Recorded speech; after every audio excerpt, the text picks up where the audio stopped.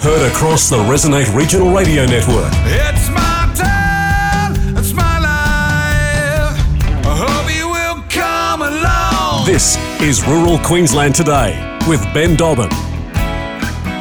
Good morning and welcome to Rural Queensland Today on this Wednesday morning, the 8th of March, International Women's Day. A big shout out to everybody involved and all the women around Australia and especially rural and regional Queensland. Thank you.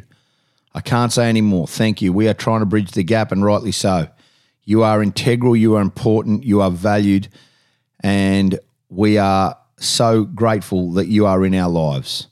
Big show, Rural Queensland Today, life-saving list. Josephine and Liam O'Brien will join us next. We're talking with Robbie Catter about a huge announcement in the Northwest mineral sector. And we're also going to catch up with Cyril Close and Tim Reardon about this interest rate rise. Big show for you, Rural Queensland Today. Good morning, 4LG, also 4SB in Kingaroy, 4ZR Roma, 4VL in Charleville, 4HI in Emerald, 4LM Mount Isa, and 4GC Charters Towers. Good morning in the Hot Country Network. Let's get into it. Josephine and Liam O'Brien, they join us next. This is Rural Queensland Today. Welcome back to Rural Queensland Today on the Resonate Broadcast Network, the 8th of March across rural and regional Queensland. I think this is one of the great stories that we have broadcast on this show in the 7 years that I've been doing it. Josephine O'Brien joins us now, and we've spoken to her around the absolute awful situation that her family is going through with her husband Liam, trying to find a life-saving donor that could have the same stem cell match that would be able to help him cure his rare blood disease.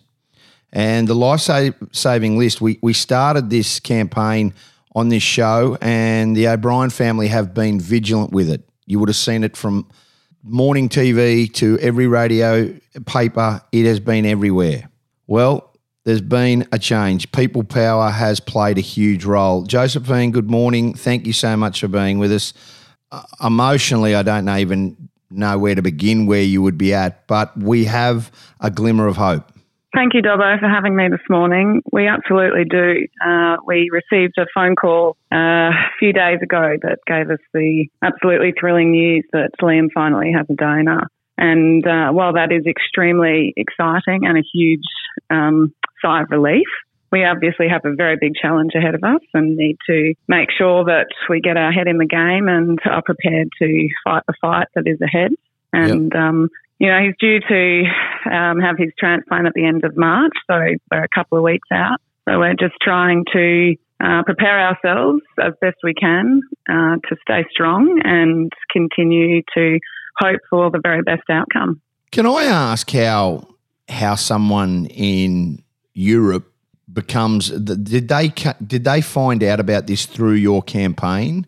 And is that how you got that match? Look, we can't guarantee that, but we are hopeful that that is the case. It is a very new registration that has come on board. Sure. So wasn't there previously and only had come about in the last couple of months. So, look, we were very fortunate to have many people.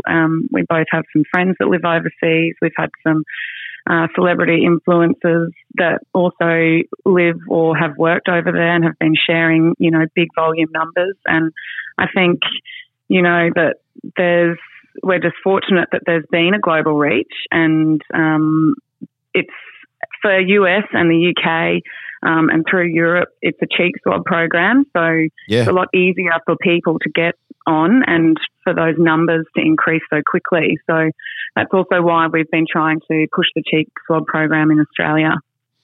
I just feel, as a wife and as a mum, and you drove this on behalf of your husband along with Liam, and we'll talk to Liam shortly, the relief when you hear something like this. I mean, I was unaware when we first spoke at the beginning of the year, and I'll say I was made aware of it through Robbie Catter, who's a relation of you guys, and he actually, and so I rang you up, and I wasn't even aware about this. Now, you have to be within a certain age bracket. I'm outside the age barrier, but to be able to go and take a little bit extra blood and sit there, there's been no, I suppose, correspondence, no talk about it prior to this. And if anything, you've raised awareness about it. And I think there's a real opportunity for governments to then now go, well, hang on, this needs to get bigger than this. I mean, you did this to save your husband's life. I get it completely. We all would do that. But now I think it's greater than that. This can save millions of people's lives. And that's exactly it, Dobbo. I think, we were faced with a harsh reality, and I think to be able to switch that to something positive, having a distraction when you're going through something that, is heavy. Yeah.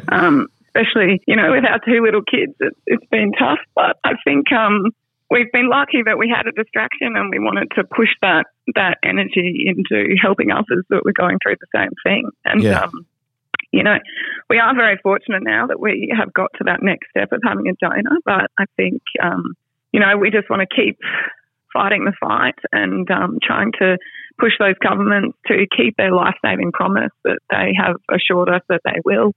And, I think that even though Liam will be, in the hospital and we'll be dealing with our own challenges, the life-saving list, I think, will continue to help us and support us to ensure that happens, because it is a dire situation here in Australia. And when unfortunately we fell into the category of having to know about blood cancer, and it's incredible the things that you discover, and it is a very poor system here that needs to change.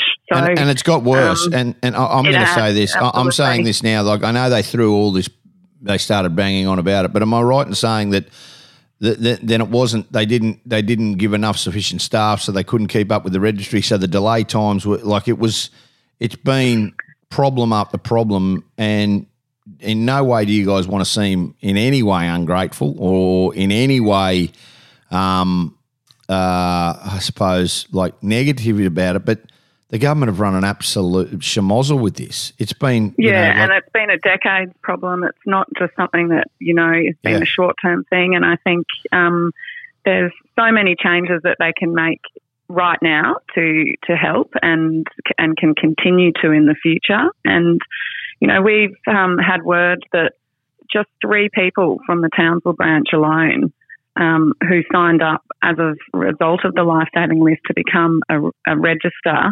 donor on that register, have actually already been called up to be a donor. Wow. And that's just, in Huge. the short time of life-saving list, which has, been a privately funded campaign. So, you can imagine with the millions of dollars that the government are holding, it's quite alarming, really. So, we're just really hoping that they will keep that life-saving promise that they have given to the life-saving list.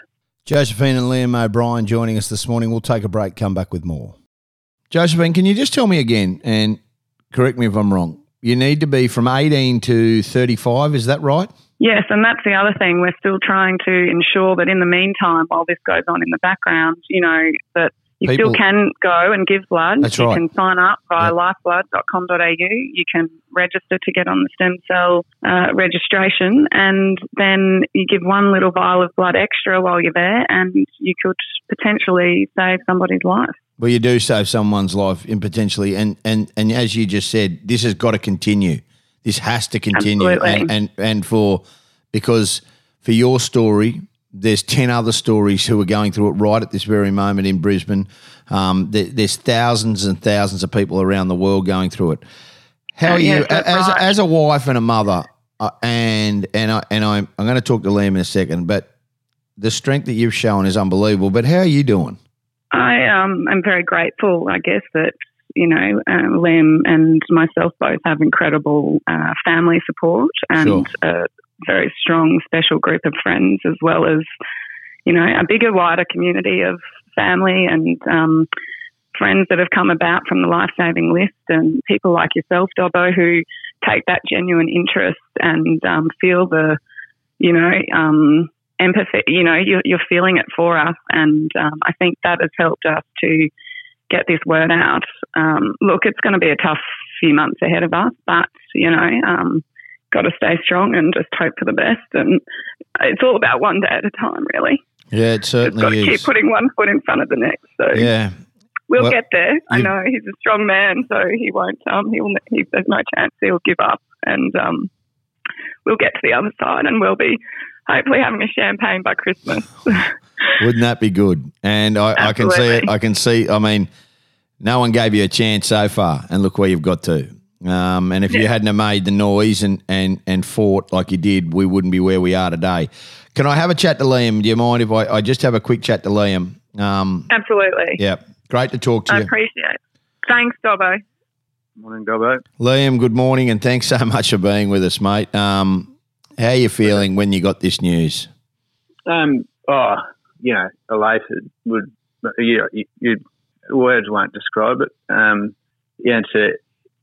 It's a phenomenal experience to go through, and not one that I sort of suggest people entertain by choice. But it's just up and down, and you sort of the elation of finding a donor and then realising you got a pretty bloody heavy track in front of you. Yeah, sure.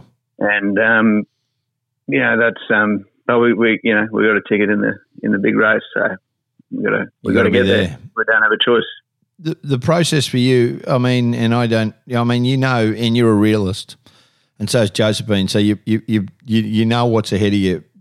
Does it concern you when you have to hear all this, or you just know, well, this is part of the deal? Yeah, I guess you get a bit immune to it, but I think that's part of part of the game is knowing what's going on, logically, prepared for. And I've tossed up, chatting with other people who've gone through it and whatever, but it's not going to change the outcome for me. There's this big hairy thug that I've got to go and brawl with, and that's just the reality of it.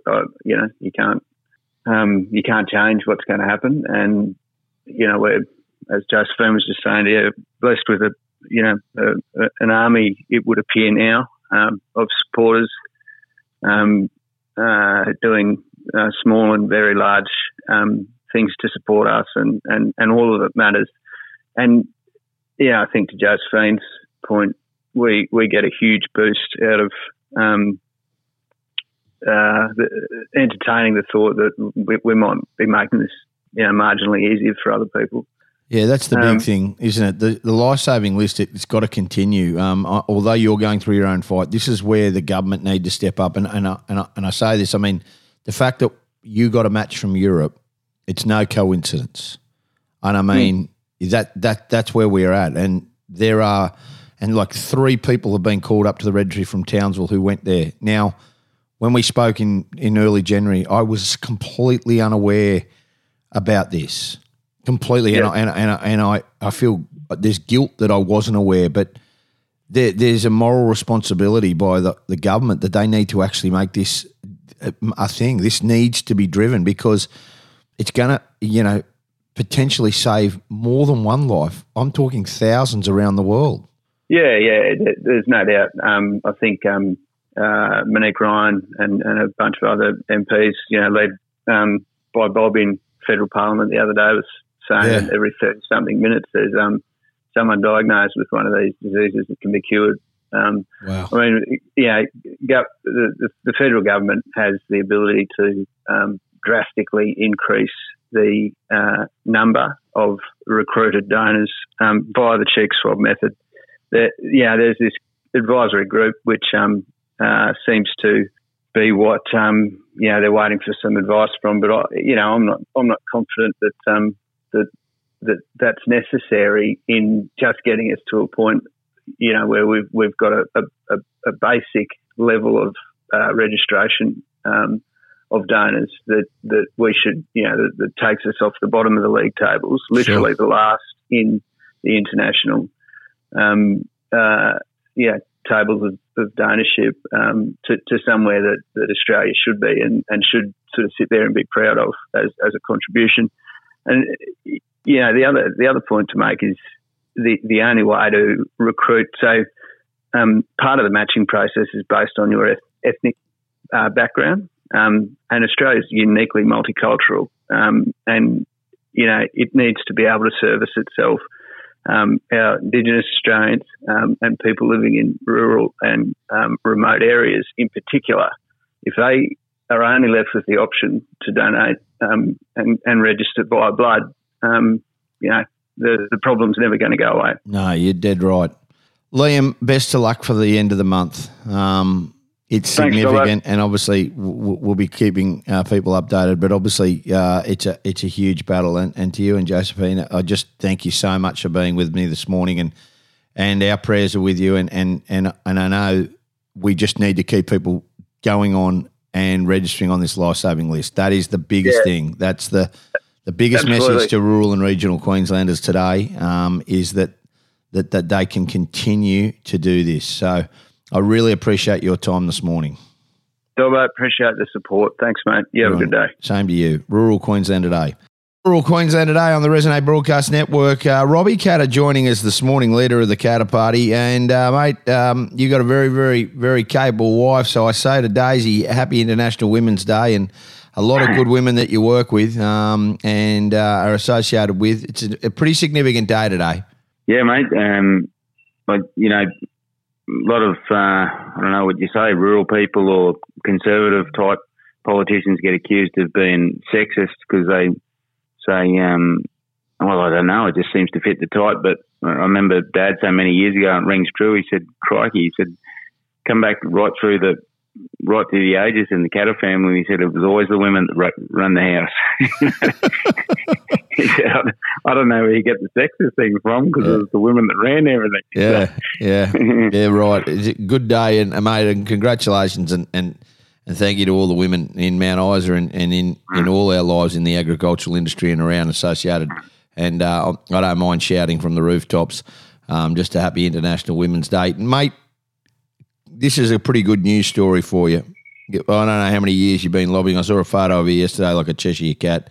But the Queensland Government has announced it will build and own the 1,100-kilometre Copper String 2.0 project that connects the Northwest Minerals Province to Townsville, where it can join the national electricity market. I reckon it's 10 years, maybe longer that you've been banging on about this. But it is a significant shift. Yeah, about 13 years. It's been probably a touch more, but roughly about 13 years. And it's probably akin to getting a dam built or something. Dobbo, it's not every day you get $5 billion investment, and $5 billion doesn't mean much to me if it's a sports stadium or an office building or something that's static and doesn't really have a legacy. Like this sort of thing is going to be around for 50, 100 years. That it'll be pumping money into the economy and building industry, and it's going to be doing good things for the state, or I should say the country. So, there's $750 billion worth of minerals in the ground that we know of, is the value of the minerals in the ground out here. And all you need to do is add some cheaper electricity to that, connect us to the grid. And that gives us, we just celebrated 100 years of Mount Isa Mine, so this gives us another 100 years. So it's a pretty big thing. And especially when it's something that no one, 10 years ago, no one thought this would get off the ground. And it just seemed like pie in the sky. And you sort of on your pat and loan there in Parliament just keep talking about it, and you never think it's going to happen, some of this stuff, but to see it, it's pretty hard to describe how fulfilling that is. Yeah, and that's the thing. You look at it and you go, this is a game changer. Why is it taking so long? But, part of me in a lot of things thinks that this is a bit of a political stunt. Oh, funny you say that first reaction, because I always felt for the last few years where I felt it was getting really close, I thought, you know what, even if they do deliver this, I'll just be thinking you should have done it years ago, and it shouldn't have been me pushing this. Like the government should have been just accepting this from day one, because it should have been an easy one.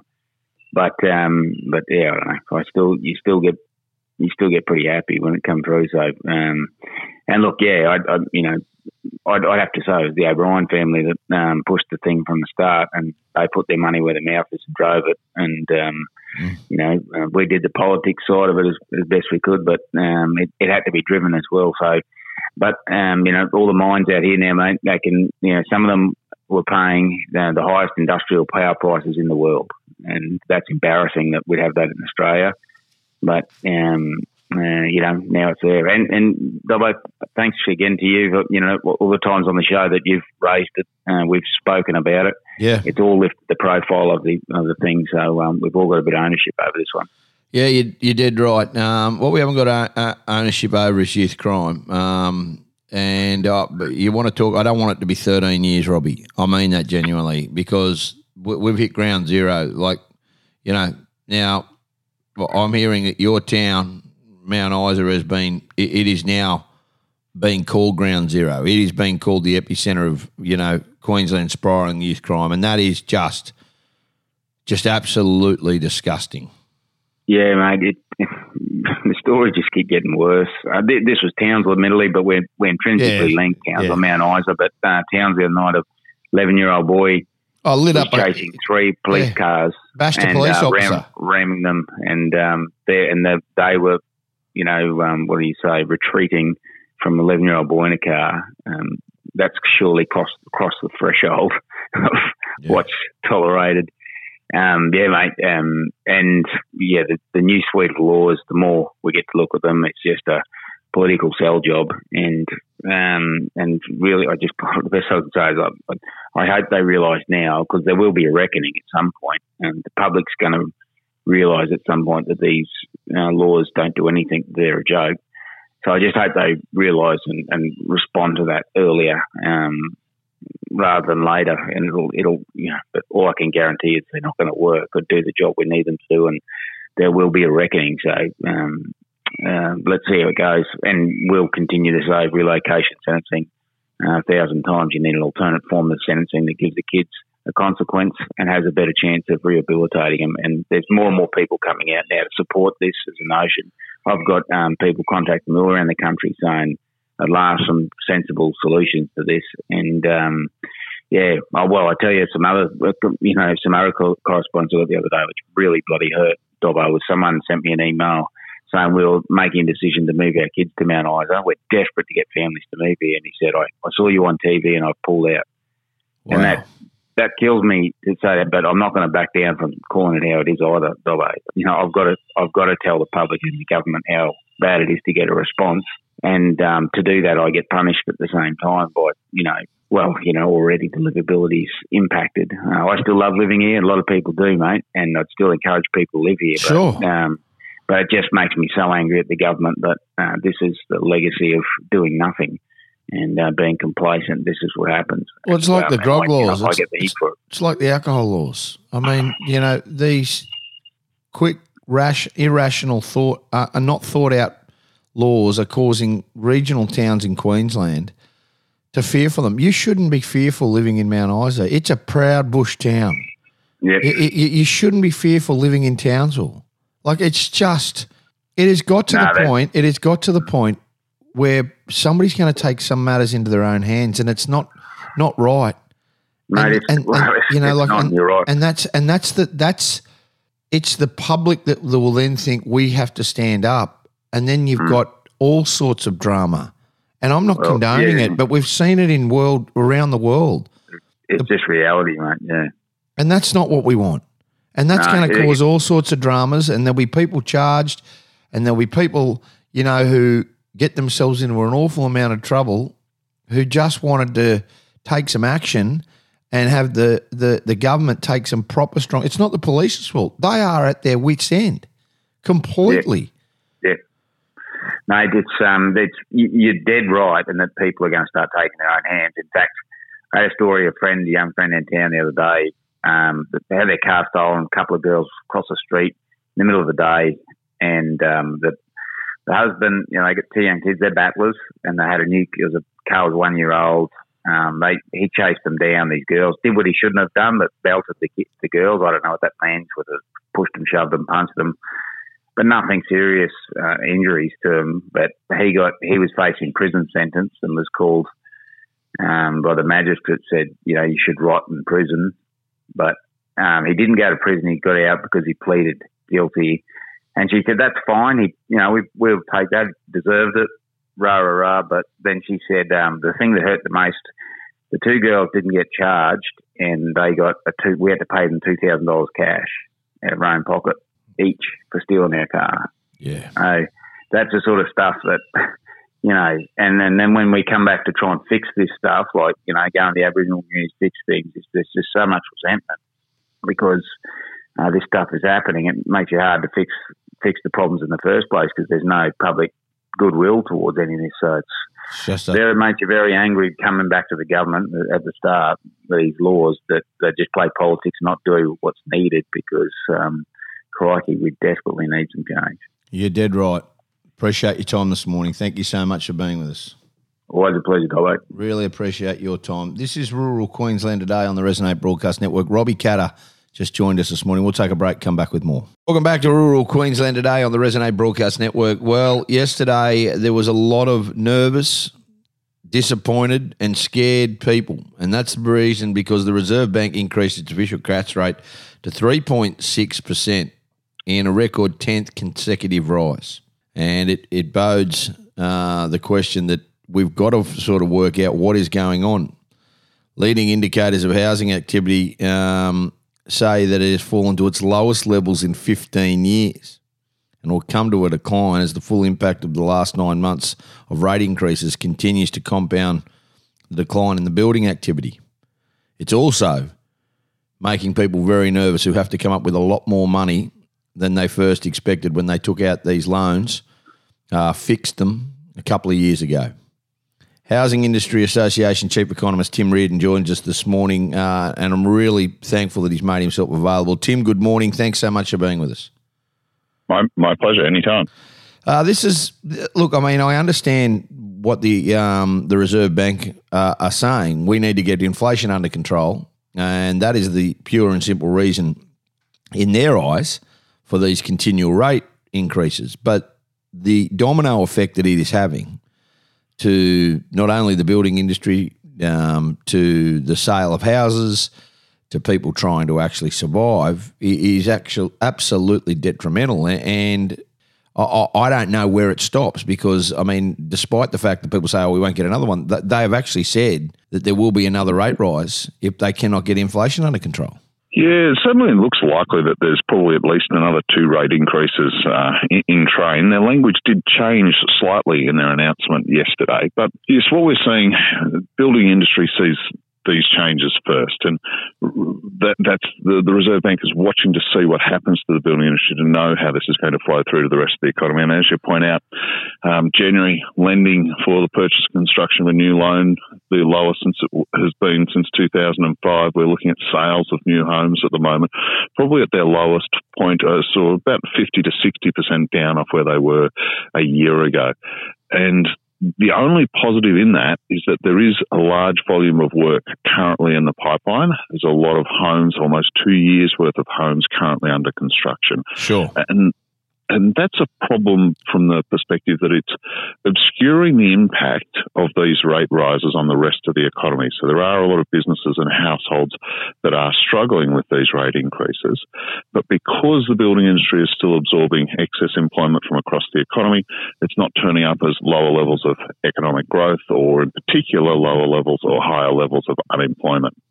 And so we're not going to see, even if they stop increasing rates at this point, it'll be another 6 to 12 months before we see the full impact the rate increases flow through on building, and probably another 12 months then before we see the full impact on the wider economy. And so, yes, we certainly think it's time for the Reserve Bank to pause on these rate increases and see what the full impact is before proceeding. But what we've seen in previous cycles, if we take the mid-90s or the post-GFC in 2012 cycle, we can see that each time that they increase rates, we see a 30 to 40% decline in building activity. Yep. And that occurs over a course of 18 months. And at that point, we see rates cut again, either 2 or 3 times has been the last 4 cycles. And that's enough then to stimulate building activity to pull the economy out of any downturn. Now, I should point out that a downturn in building activity doesn't necessarily flow through to a downturn in wider economic activity. It's that the building activity has a much more of a roller coaster ride of activity than the rest of the economy. The thing that you talk is the building industry almost masks the problem in some ways. Now you're bringing this to our attention this morning, Tim, and clearly the federal government would know this as well.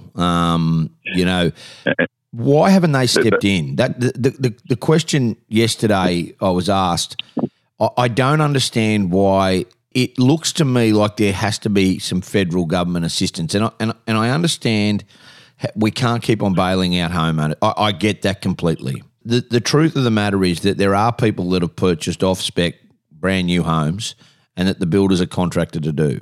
Every single week, and I can say this in all seriousness, we're seeing another building or construction company go down because of the increase in costs when they started and budgeted.